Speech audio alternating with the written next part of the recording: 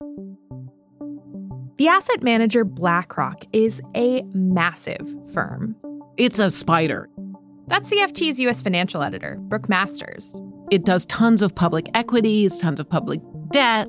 It has 20,000 employees. It owns sometimes 8% of every American company, or roughly, somewhere around that. It is gigantic. BlackRock has $10 trillion in assets under management. Now, the company's origins are in the traditional asset management space. The biggest part of their business is what is known as index funds. And so if you want to invest in something that tracks the S&P 500 or the FTSE 100, you can buy a BlackRock fund that does that. And they have lots and lots of them. If you want municipal bonds from Vermont, you could probably do a BlackRock fund for that. And that part of their business has been really successful. But more recently, BlackRock's also been trying, with only limited success, to expand into what are known as alternative assets. That's things like private credit, private equity, hedge funds, and infrastructure. These are the investments that make a lot of money. These are the investments that create the future billionaires of the world. So for years, BlackRock CEO Larry Fink has been on the hunt for the right deal to push BlackRock deeper into that private capital arena. And finally, earlier this month, Fink did just that. On January 12th, BlackRock revealed that it would be acquiring an investor in infrastructure, aptly named Global Infrastructure Partners, for about $12.5 billion. It's a deal that Fink has called transformational, and it's the firm's biggest deal in 15 years. BlackRock announced that what it would do is merge its existing $50 billion infrastructure business into GIP's $100 billion infrastructure business, which together makes them the second biggest private infrastructure business in the world. But beyond what this means for BlackRock, the FT's U.S. private capital correspondent Antoine Guerra tells me that this deal has wide-ranging effects for the whole private capital sector in 2024. When the world's largest asset manager buys one of the largest private capital players, it's going to make basically the heads of all the different firms on Wall Street rethink their strategy or take a second look. And so it's really a wake-up call. It sort of sets the tone for a year where you're going to see a lot of surprises on who partners with who and how different corners of Wall Street start getting tied closer together.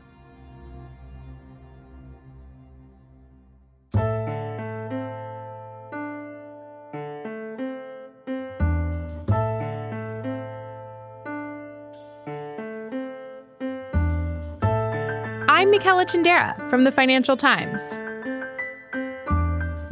When BlackRock makes a deal, everyone on Wall Street pays attention.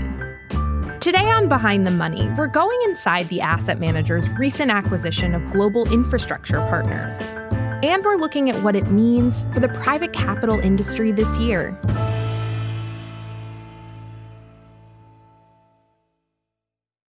Hi, Antoine, Brooke. Welcome to the show. Thanks for having us. Thank you. So to kick things off, why did Larry Fink want this firm, Global Infrastructure Partners, which we can call GIP going forward? Why did he want this for BlackRock? So basically, Larry Fink's been looking for something to buy in alternative assets, private equity, infrastructure, private credit, because he wanted to boost BlackRock's offerings in those areas. And he had lots and lots of lunches and dinners with lots and lots of founders of various hedge funds and various private equity. Mm-hmm. Yeah, like what else were they considering? The BlackRock board considered, for example, whether they ought to talk to Carlyle, which is one of the very large private equity firms that has had some issues with succession and finding people to run it after its founders were starting to get old. They didn't ever actually go that far on that, but they considered it.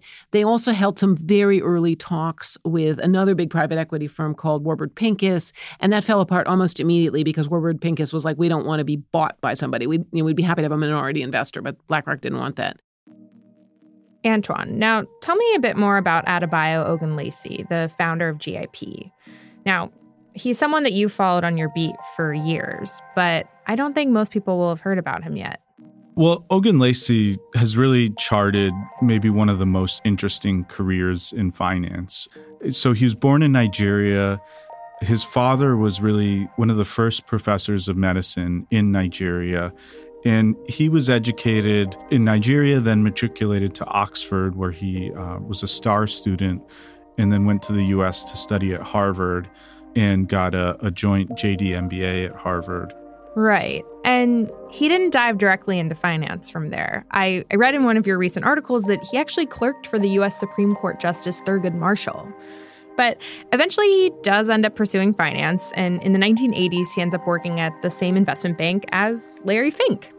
It's called First Boston, and they work there for a while, but then they go their separate ways. And in short, Fink goes on to found BlackRock, and Ogun Lacey later starts GIP. So tell me a bit more about GIP. What does it do exactly?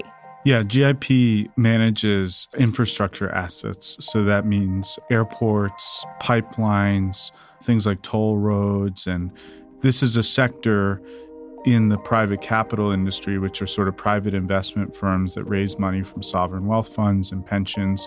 It's a sector that has grown enormously over the past 20 years. And GIP is really one of the leading, if not the leading firm in that space. Mm-hmm. And why is that? What about its business model makes it such a growing, appealing space? When you buy, let's say, a pipeline, you have a really long visibility into like your customers. You may have long-term supply arrangements with certain customers, or in the case of an airport, you can kind of pretty accurately predict how many people are going to go through that airport in a given year. So it's considered much safer because there's a tremendously greater predictability on kind of the annual earnings. And so that can be really different than private equity, where you own a business where revenues could fall 20% and you lose the investment, or you could double revenues and make 10 times your money. So as we mentioned, Fink spends some time, roughly a couple of years, looking around for the right deal for BlackRock. And ultimately, he looks to his old colleague, Ogun Lacey. Brooke, do you know much about Fink and Ogun Lacey's relationship after they left First Boston?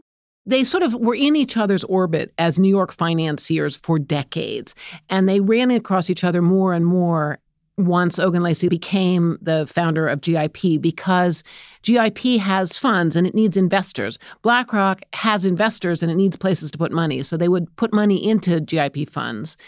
And at the same time, they also would sometimes compete against each other to buy projects, because a BlackRock infrastructure fund would try to buy the same assets that GIP would try to buy. And so they were constantly running into each other. Now, back in October of last year, Fink and Ogun Lacey meet for dinner in Manhattan. And essentially, this potential deal is what's on the menu. So who's convincing who in this situation? So Larry Fink's challenge was to convince his old friend that his firm would be able to continue to be profitable and continue to maintain its culture, but benefit from being part of a bigger platform. Ogun Lacey had spun out and created his own business. He'd gone from zero to $100 billion in assets. And he's not obviously dying to have somebody else be his boss. And also his firm is very focused. I mean, it's a small firm. It's 400 people. And it has a culture, and it's very successful, and it does one thing very well. BlackRock has $10 trillion in assets. Yeah. So then next, the usual steps in a deal start to fall into place. On Wall Street, every deal has code names. It's used to protect the secrecy of the deal. Sometimes they work off Shakespeare, so Romeo and Juliet, or things like that. In the case of BlackRock, they came up with Apple for GIP. GIP reciprocated with banana for BlackRock. So BlackRock was banana and GIP was Apple. And finally, just a few months later, the banana announces that it's going to buy the apple. We do have some breaking news, and it's breaking literally right now. BlackRock making the biggest changes to the firm in more than a decade. It's acquiring global infrastructure partners in a cash and stock deal valued at about $12.5 billion. And with that, Fink gets that transformational deal that he's been hunting for. Coming up, what this means for BlackRock, for GIP, and why my colleague Antoine thinks that this sets a new tone for Wall Street in 2024.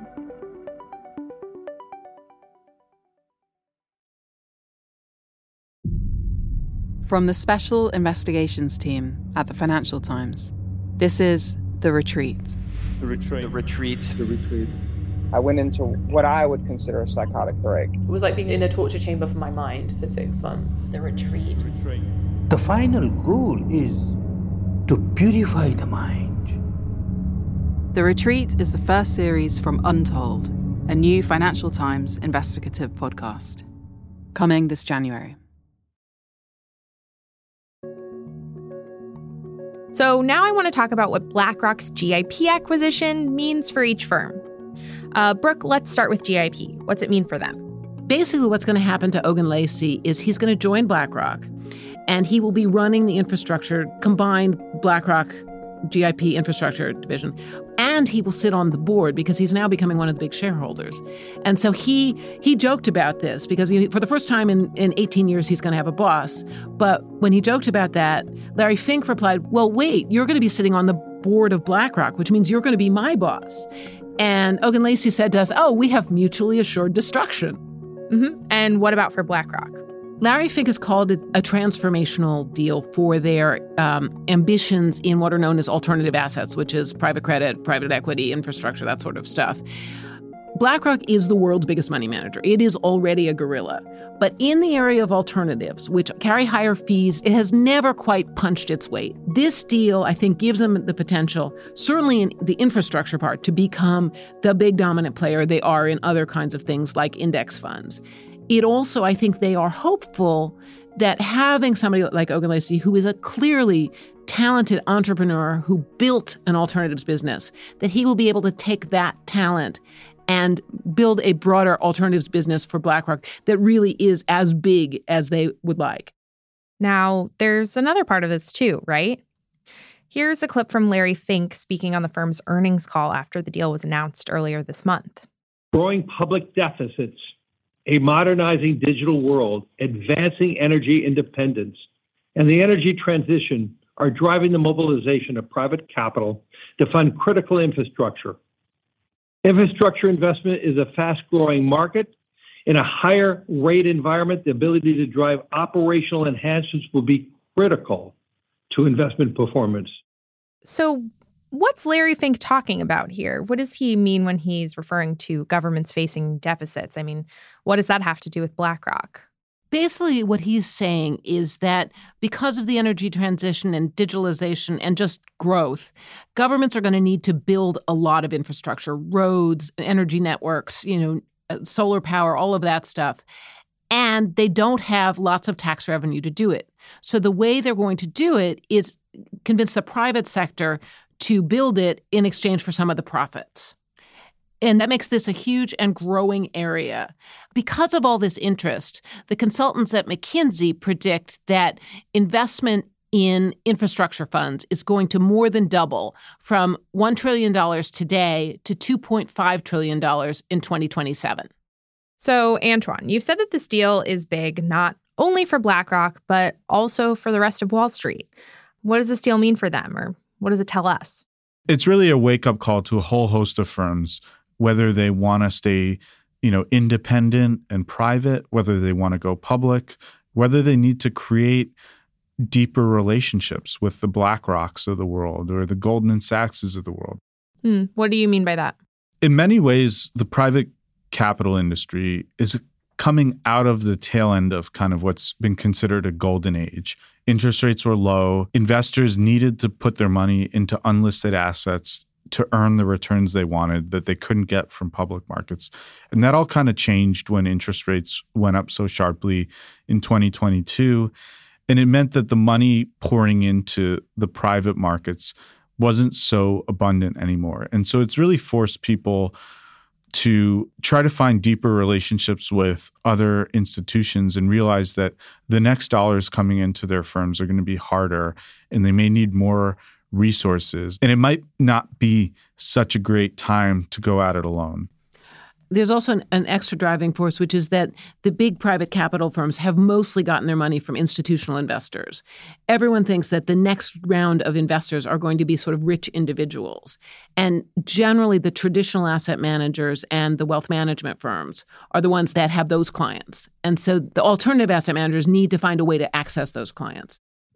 So we're already seeing some consolidation starting up. One example being the private equity firm General Atlantic, which is known for its tech investments. They recently bought an infrastructure manager too. So what else are you expecting to see in the future? I think the world of private equity and private infrastructure and private credit, this used to be a world that was like exclusively to the largest investors in the world and maybe the ultra rich. And I think this is also evidence of what's coming in the next few years and decades, which is unlisted investments moving more and more to the mainstream of finance. So now you have a firm that was really started by just a handful of people, very under the radar, and grew into a giant. And now it's merging with a massive asset manager. And so we'll probably see all kinds of private investment funds start coming our way in the next decades as people push these further into the mass. Got it. Because I guess what you're saying is like theoretically one day my 401k, my retirement plan could then be invested in. That's what all these CEOs of private asset firms want. You know, they eventually want to see these products as part of retirement plans. Brooke, thanks for being here. Thanks so much for having me. Anton, thank you. Thank you for having me.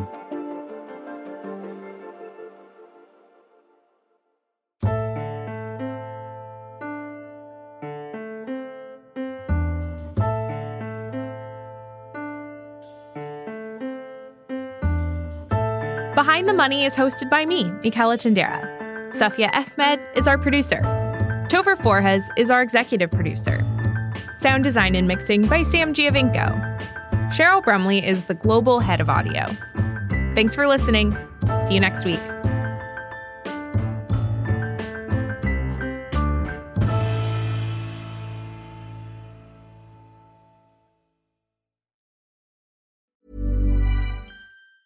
Hi, this is Janice Torres from Yo Quiero Dinero. From a local business to a global corporation, partnering with Bank of America gives your operation access to exclusive digital tools, award-winning insights, and business solutions so powerful you'll make every move matter. Visit bankofamerica.com/banking for business to learn more. What would you like the power to do?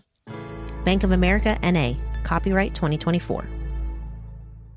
Even on a budget, quality is non-negotiable. That's why Quince is the place to score high-end essentials at 50 to 80% less than similar brands. Get your hands on buttery soft cashmere sweaters from just $60, Italian leather jackets, and so much more. And the best part about Quince, they exclusively partner with factories committed to safe, ethical, and responsible manufacturing. Elevate your style without the elevated price tag with Quince. Go to quince.com/upgrade for free shipping and 365-day returns.